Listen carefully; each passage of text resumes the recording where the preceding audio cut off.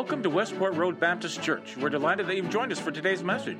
Westport Road Baptist Church is located at the corner of Hurstbourne Lane and Westport Road in Louisville, Kentucky. If you have a Bible, please have it handy and prepare your hearts and minds as we enter God's Word.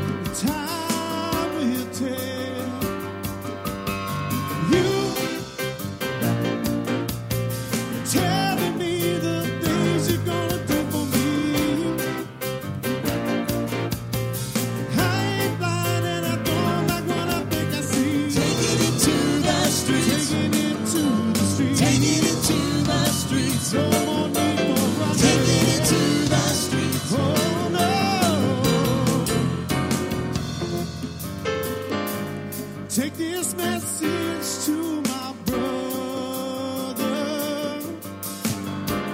You will find him everywhere. Wherever people live together, tied in poverty's despair. Oh, you telling me the things you're gonna do for me. I ain't blind and I don't like what I think I see. Taking it to the streets. Taking it to the streets. Taking it to the streets. No more need for running. Taking it to the streets. Oh yeah. Taking it to the streets. Taking it. Taking it to the streets. No more need for hiding. Taking it to the streets. Oh Lord. Taking it to the streets. Taking it to the streets. Taking it to the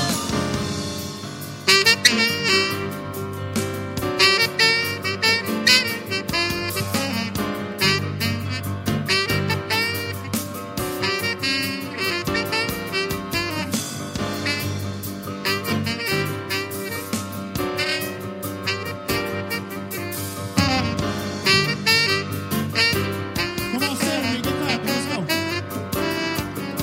Oh, you telling me the things you're gonna do for me. Well, I ain't blind and I don't like what I think I see. Taking it to the streets. Taking it to the streets. Taking it to the streets. No more need for running. Taking it to the streets. Oh, yeah. Taking it to the streets. Taking it to the streets. We'll discuss it further. Oh Lord. No more need for running. No more need for hiding. Taking it to the streets. Oh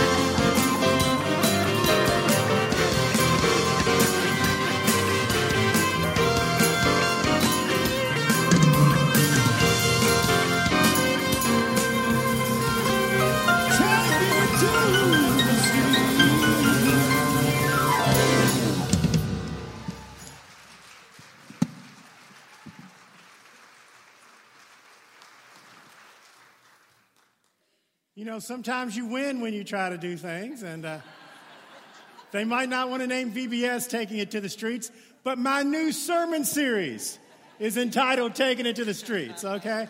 So what we're going to be talking about, oh, thank you. Actually, the Doobie Brothers wrote that song for the exact reason that you may be thinking, that there'd been way too much talking about helping people, and it was time we started taking it to the streets. And so very interesting. It goes exactly with what we're going to be looking at over the next few weeks, and that's the fact that for the good news of Jesus Christ to really be shared the way that it's supposed to, we've got to get out of the church building and we've got to take it out into the world in which we live.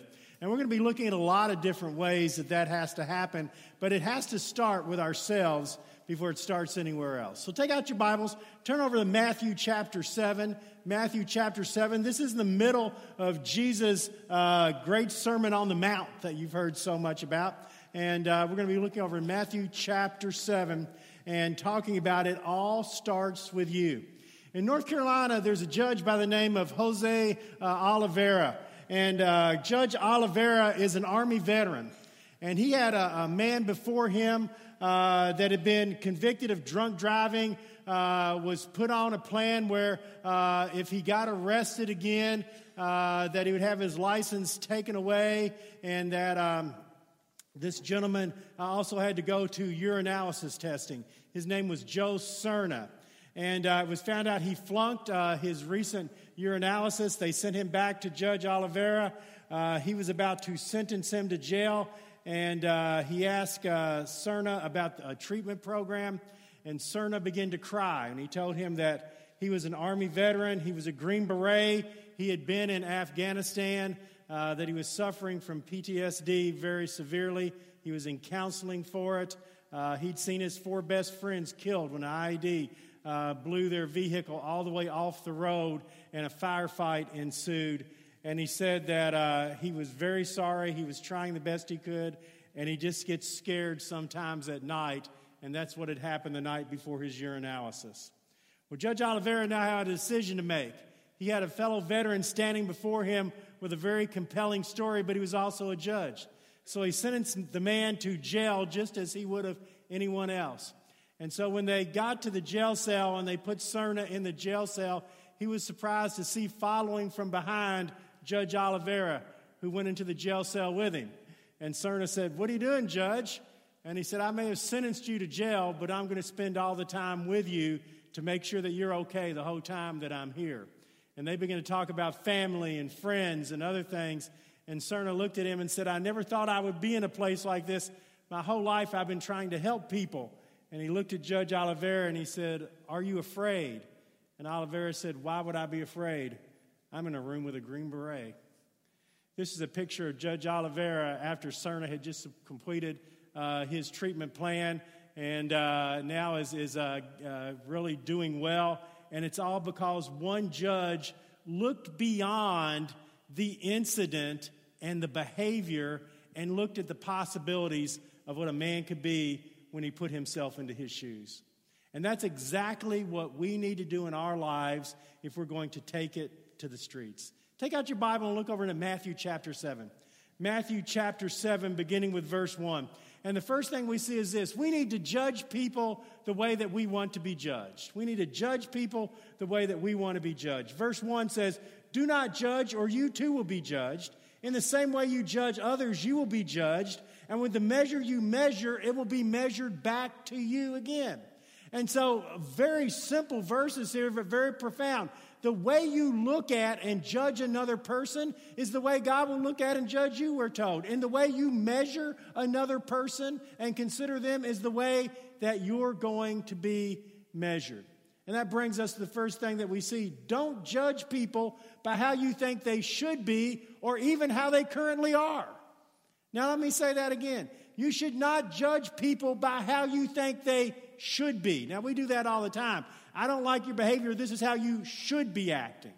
So don't judge people by how they should be. Don't even judge people by how they are in the moment or what you see going on in their life. We're told very clearly, don't judge, you'll be judged. And the way you measure, it will be measured unto you. And yet the truth of the matter is we judge people every day of our life, don't we? We judge people in every single way you could judge them. We judge them, first of all, by their actions, by their behavior, and just by things they have no control over. We judge people by how they look. Every one of us will judge someone just by how they look. We'll judge people on the kind of clothes they're wearing. We'll judge people on their skin color.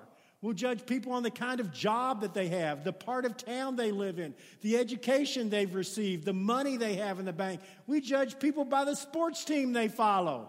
Have you ever been in a restaurant and somebody came in wearing a jersey of somebody that's a sports team that's a rival of yours, and you thought, well, there's a jerk coming in right there. I can tell you that. Don't need to know anything else about him. Told me everything I need to know about him. You've already judged that person just by the kind of shirt that they were wearing. We judge people by the house they have, the car they drive. We're very good at judging people. And then we judge people's actions. I see your action. I see what you're doing. You're a bad person. You're an evil person. You're not a good person. You're a sinful person. And so we judge action and we judge belief. Jesus said, how would you like to be judged in the way that you judge other people? Would you like to be judged that way? When you judge people by the way they look or the kind of clothes they wear, how would you like people to judge you? You want people to give you the benefit of the doubt or something.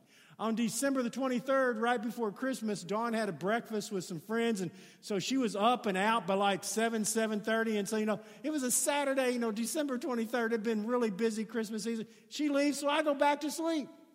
About 8:45 in the morning, somebody starts knocking on my door. And I'm thinking, who's knocking on the door? It's Saturday, December the 23rd. And I go down and open the door, and it's Dennis Anderson, a member of our church. And I'm saying, somebody better be dead, so I've got to say, as we get into this. And Dennis looks at me, and he says, hey, my son is getting married to Margie's daughter. And so we had a stocking made, like all of our other stockings that Dennis's wife had made for Tiffany. And so he was bringing it over so we'd have it for Christmas Eve. And so I'm standing there with my pajamas on, no shoes or socks, serious case of bedhead. And I look at Dennis and I said, thank you very much. You want to come in? And he goes, no. And he starts backing away, gets in his car. I glance at the mirror going back into bed again. And I thought, oh my goodness, I really look rough right now. And I'm thinking, I hope he doesn't judge me by the way I look today and that he gives me the benefit of the doubt that I'm sleeping in on a Saturday. Don't you want people to give you the benefit of the doubt when you look at them and then they look back at you and you're thinking, okay, when it comes to me, I don't want you to judge me by my appearance. But if you don't want people to judge you by your appearance, or if you're having a bad day, if you want people to give you the benefit of the doubt, then you need to be doing the exact same thing for them. And so some of you may say, okay, but Chip, I don't do that. I really try hard not to judge by appearance or things like that. I judge people's actions. I judge fairly. I judge justly. And maybe you do. Maybe you look at people and you very fairly judge them by their behavior. And so the question then comes, how do you want to be judged? Do you want people to judge you fairly and justly by your behavior? Because if you do, and God judges you fairly and justly by your behavior, you're going to go straight to hell. And is that what you want? I want God to be fair. I want God to be just. I want to go to hell. Or do you say, well, no, that's not how I want to be judged. I want to be judged in a forgiving way, given second, third, fourth, fifth, sixth chances. I want to be forgiven when I don't deserve it. If that's how you want to be judged, then we're told that's the way we were supposed to judge others, forgiving them even when they don't deserve it. So don't judge people by how you think they should be or even by how they are, but give people that benefit of the doubt. Judge them that same way that you would hope that people would look at you. You know, New York City Harbor by the 1920s was one of the most polluted waterways in the entire world. As a matter of fact, by the time you got to the Great Depression, they were telling people, please don't fish even though you're starving in New York Harbor. It's just too dangerous to do that. It just kept getting worse and worse and worse. And then in 1989, the city of New York decided to do something about it. And so they began an extensive harbor cleanup. They've put over 1 million oysters in New York Harbor, hoping that they would eat away a lot of the the bad algae and stuff that's there. After 30 years of trying to reclaim New York Harbor, something unbelievable was seen this year for the first time in over 100 years in New York Harbor. It wasn't until the early 1920s the last time this happened, and this is what was seen in New York Harbor. Humpback whales have returned to New York Harbor, but not just one or two that may have wandered in. The whales are literally using this now as they go from the colder weather into the warmer weather into the Caribbean, and it was so consistent in the fall that they were taking tourist trips out to see the humpback whales. And it happened for one reason, because people looked at polluted water and said it could be different, it could be better if we just do something. And that's how you were supposed to be looking at people. They can be better. They can be different. There is something more for them. It's not who they are or how they're behaving. It's what God can do in and through them if only given the chance. And that's how we need to be viewing people. Don't judge people by how you think they should be. That brings us to the next thing that we see. We should judge people like we would want to be judged and treat people the way we would want to be treated. Look down to verse 12 of our scripture passage. Verse 12. So in everything, do to others what you would have them do to you. This sums up the law and the prophets. In everything, not just every once in a while or in this situation, in everything, treat people the way you would want to be treated. This sums up all the law and the prophets. Now, Jesus only says that last phrase one other time. And that's when he was asked, what's the most important thing in all the law? He says, love God with all your heart, mind, and soul. Love your neighbor as yourself. On these two things hang all the law and the prophets. Here in the Sermon on the Mount, Jesus said, treat people the way you would want to be treated, and you fulfilled all of the law and all of the prophets. Everything the Bible's trying to tell you is how to love and care and treat people in the way that you would want to be treated. That's what we should be doing with people, treating them the way that we would want to be treated. So if you want people to treat you with respect, how should you treat other people?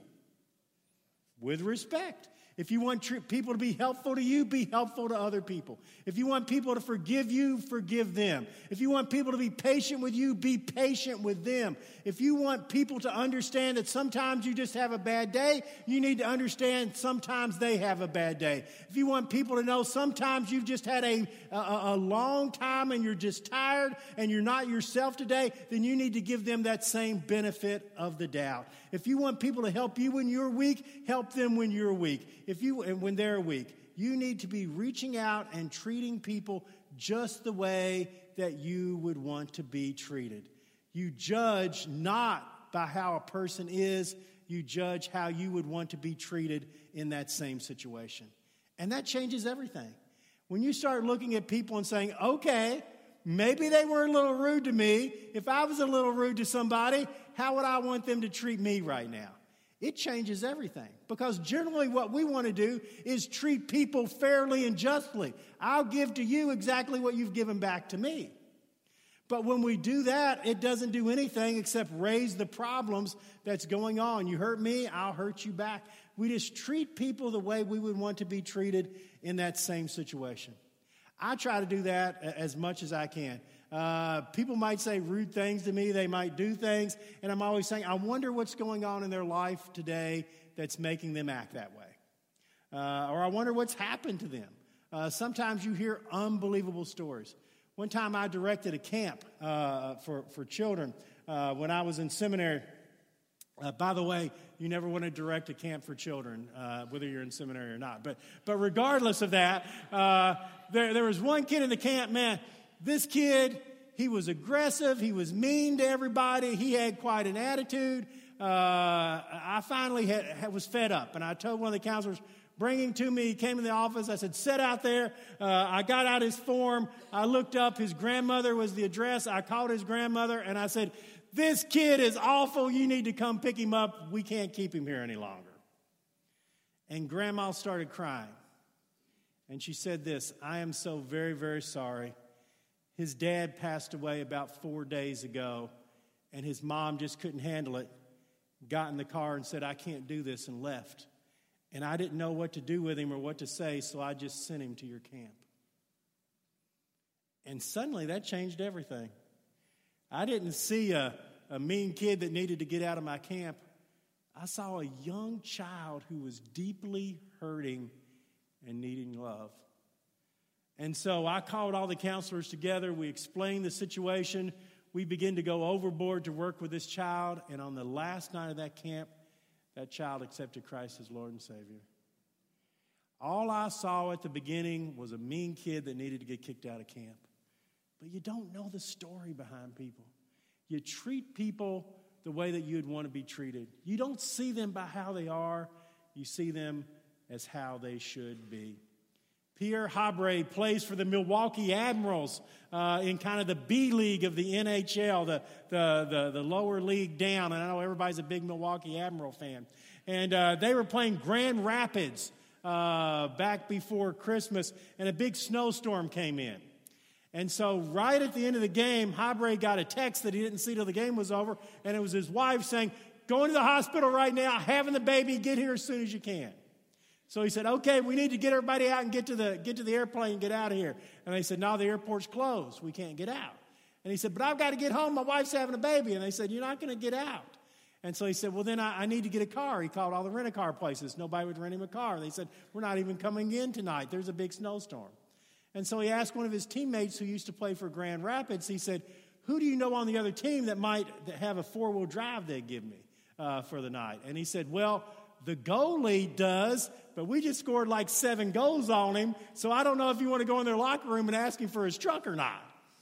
And so he goes and knocks on the other locker room, asks for the truck. The goalie's named Tom McCollum. McCollum comes out. He explains the situation. McCollum goes back into the locker room without saying a word. And he said, "Well, I guess that's that."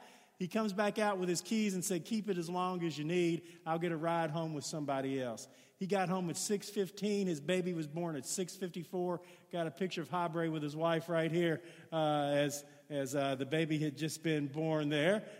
Made it 30 minutes before the baby's birth. They asked McCollum in the local paper, "Why'd you give him your keys?"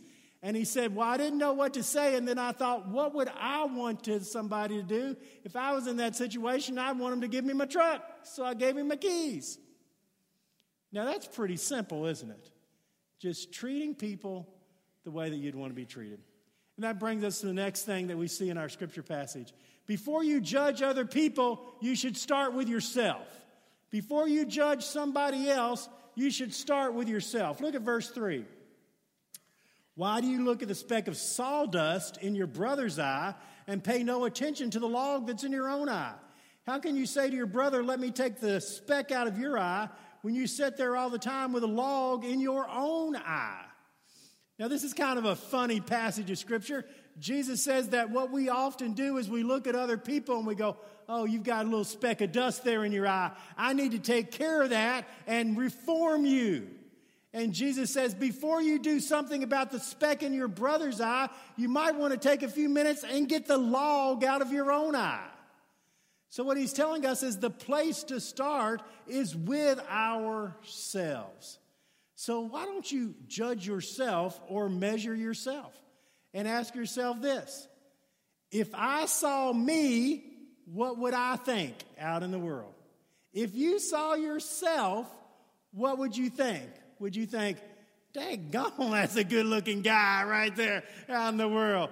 Woo, he must work overtime in that gymnasium. I bet he can't beat the women off of him, that guy, he is the nicest guy I've ever met in my life. I'd give anything if that guy was my friend." What do you think when you see yourself? Or when you see yourself, do you think, "Well, I guess he had a few hot dogs, didn't he? I don't know what's going on there." Do you look at yourself and do you think, "Man, that guy's a jerk. I don't like to be around. I wouldn't want to be around him." Would you be friends with yourself? Have you ever thought about that? Would you be friends with yourself if that was out there? So you start by judging yourself. Now, before you go too far with that, let me say this. How do you judge yourself if you're a Christian? Through the eyes of Jesus. And you say, "Hey, man, I'm a mess. God loved me anyway. He forgives me. I'm his child. And even when I mess up, I know he's there." And then you start thinking, wow, if that's how I want to see myself and judge myself through the love and grace of Jesus, then it changes how I'm supposed to be seeing everything and everybody else around me. If we just judge ourselves fairly and justly, we're probably not going to like ourselves very much, are we? The staff just did, at the beginning of the year, we did a personal development plan. And we had like 7 different areas for people to look at. And I said, don't take all 7 areas. Just pick 2 or 3 of them and get one thing that you want to center on in your personal development. Not church-related, just your personal life. Well, I sat down to do my PDL, and what I found was I had 3 or 4 things under all 7. And so I had like 45 things by the time we were done because I had all kinds of stuff I needed to work on in a personal way. And so my partner is Luke Lyons, who, by the way, is sick with the flu this morning. And Luke and I sat down, and he said, well, I picked my 3 areas. And I said, well, I've got 45 here that I need to work on. And he said, well, should you have narrowed it down a little bit? And I said, I did narrow it down. These are the things I need to work on. If you judge yourself fairly and justly, it's not going to look very good. But that's not how you were supposed to judge yourself. You judge yourself as a child of God, forgiven, restored, redeemed, that God loves. You are a child and beloved by God, and you see yourself in an entirely different way. You are a prince and a princess of the Savior of this world, and it changes everything. So you don't walk around with an arrogant attitude thinking you're better than people. You walk around with an attitude of grace and love and forgiveness, and it changes everything. When we walk around with this attitude of like, I'm good, I deserve it, all the rest of the world's bad, that attitude doesn't get us very far. I want to show you what I'm talking about. I got a picture of 2 horses here who saw snow for the first time in our recent snowstorm, and I want to show you their reaction when they saw snow.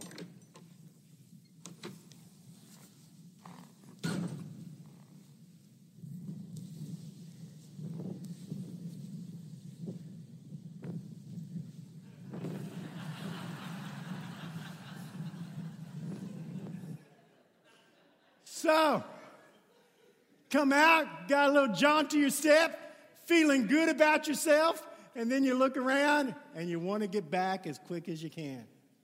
When Christians start thinking they're better than other people, they miss the whole point of where they got, how they are. It's not because you're a good person that you're sitting here. It's because you got a good God who loves you and forgives you. And that brings us to the last thing that we see in our scripture passage. We need a clearer vision of ourselves if we're going to take it to the streets. A clearer vision of ourselves if you're going to take it to the streets. So look down to verse 5 of our scripture passage. You hypocrite, take the log out of your own eye, and then you'll be able to remove the speck from your brother's eye. So there's 2 ways for us to look at the world. One way for us to look at the world is this. Okay, I'm a good person.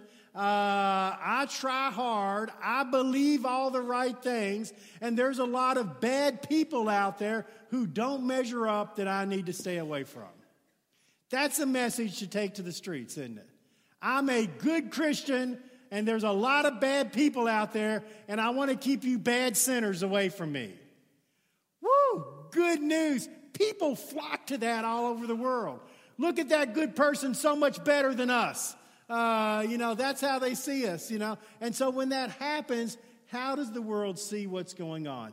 You're better than others. You've got such good morals. You've got such strong beliefs. You preach at everybody, and then you mess up one time, and they love it, and they laugh, and they say, look at the hypocrite. Christians are a bunch of hypocrites. And why do they say that? Because our attitude is, I'm a good, strong, moral person, and then they see that we have flaws and we mess up just like everybody else, and they latch on to it. Because our faith is about good morals and good standing, and it's not about life and love from God. And so when they see it, they do exactly what Jesus says in our scripture. You hypocrite, you're preaching at me and you got a log in your own eye. The world loves it when Christians fail, when we act like we're such good moral people. But if you go to the world and what you say to them is, I'm a mess. I mess up all the time. But I have a God who loved me despite myself and who forgives me and has restored me and is with me every day to help and encourage me. And when I still have things that I mess up on and that I don't get right, He's right there to forgive me and put me back on my feet and get me going again. When the world hears that message, they don't yell hypocrite because there's nothing hypocritical about it. When they hear that message, they hear good news and they run to it. We need to be a church that is giving the good news of Jesus that comes from the fact that we're not perfect, we're forgiven. We're getting better, we're doing things at a higher level. You think I'm bad now? You should have seen me a year ago. You know, that's the attitude we need to be giving to people instead of I'm so much better than you are. That's a message the streets need to hear if we're going to take it. That the old can become new.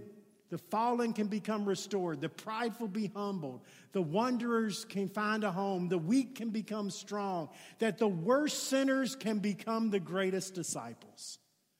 And when the world hears that message, they respond to it because it's a message that everybody needs and that we all want to hear. I'm not saved because I'm good. I'm saved because Jesus loved me and forgave me. And I'm trying to do better and get better, but God is there with me every single day. The world flocks to a message like that. Aaron Dogan owns a gym in Turkey, and one of his customers was leaving the other day and saw a boy that was looking inside at the gym and took a picture and put it on social media. It was a shoe shine boy down the street. And he said, everybody dreams of one day coming and working out in our gym, even the shoe shine boy. Well, Aaron Dogan saw that and he saw something different. Because Aaron Dogan, when he was a little boy, used to look into a gym and said, you know what, I would give anything if I could just work out in that gym. And so he went and found the shoe shine boy. And when he found him down the street, he said, hey, I want to give you a lifetime membership. I'm going to buy you some workout clothes and gloves. I'm going to be your personal trainer, and it's all free. I just want to help you because I had people help me when I was your age. And so this is a picture of the two together right there. He's coming to the gym. They're going to start working out. The young boy turned out to be a refugee from Syria. His name is Muhammad Khalid. And Muhammad said, I always dreamed of working out in a gym. I never thought I would get the opportunity. Why did that happen? Because one man looked at another one and said, I wished that someone would have treated me this way. That's how I'm going to treat him. We're talking about taking it to the streets. And if we're going to take it to the streets, the place it has to start isn't with the streets. It's not looking out and saying, oh, those poor, bad, sinful people. That's not where it starts. It starts with ourselves. It starts with you looking at yourself and saying, I can't believe that Jesus loved me so much that he suffered and died on the cross for my sins. I can't believe that God has forgiven me of some of the things that I've done. I can't believe I'm a child of God and I'm going to heaven forever. I am so grateful for what God has done to me. I want everybody in the world to know. Not because they're poor sinners that need help, but because it's good news that everybody needs to hear. And when you start with yourself and you go with that message, people are going to hear and people are going to respond to the good news of Jesus Christ. Let's have a prayer. Father, thank you that you loved us when we didn't deserve it. There's not a person in this room that is here because they're good people that made the grade. We're here because we're forgiven people through your love and sacrifice. Let us give that same love to others. In Jesus' name, amen. Well, we come to this invitation time, and during this time, there's several things that you can do. Come pray at this altar. needs and things going on in your life, you can come and say, I want to join this church, be a part of what this church is doing to take it in the streets. And you can come at this time and say, more than anything else, I want that good news in my life. I want Jesus Christ in my life. I want to follow him as Lord and Savior, and you give your life to him. This is your time and your opportunity as we stand together and we sing.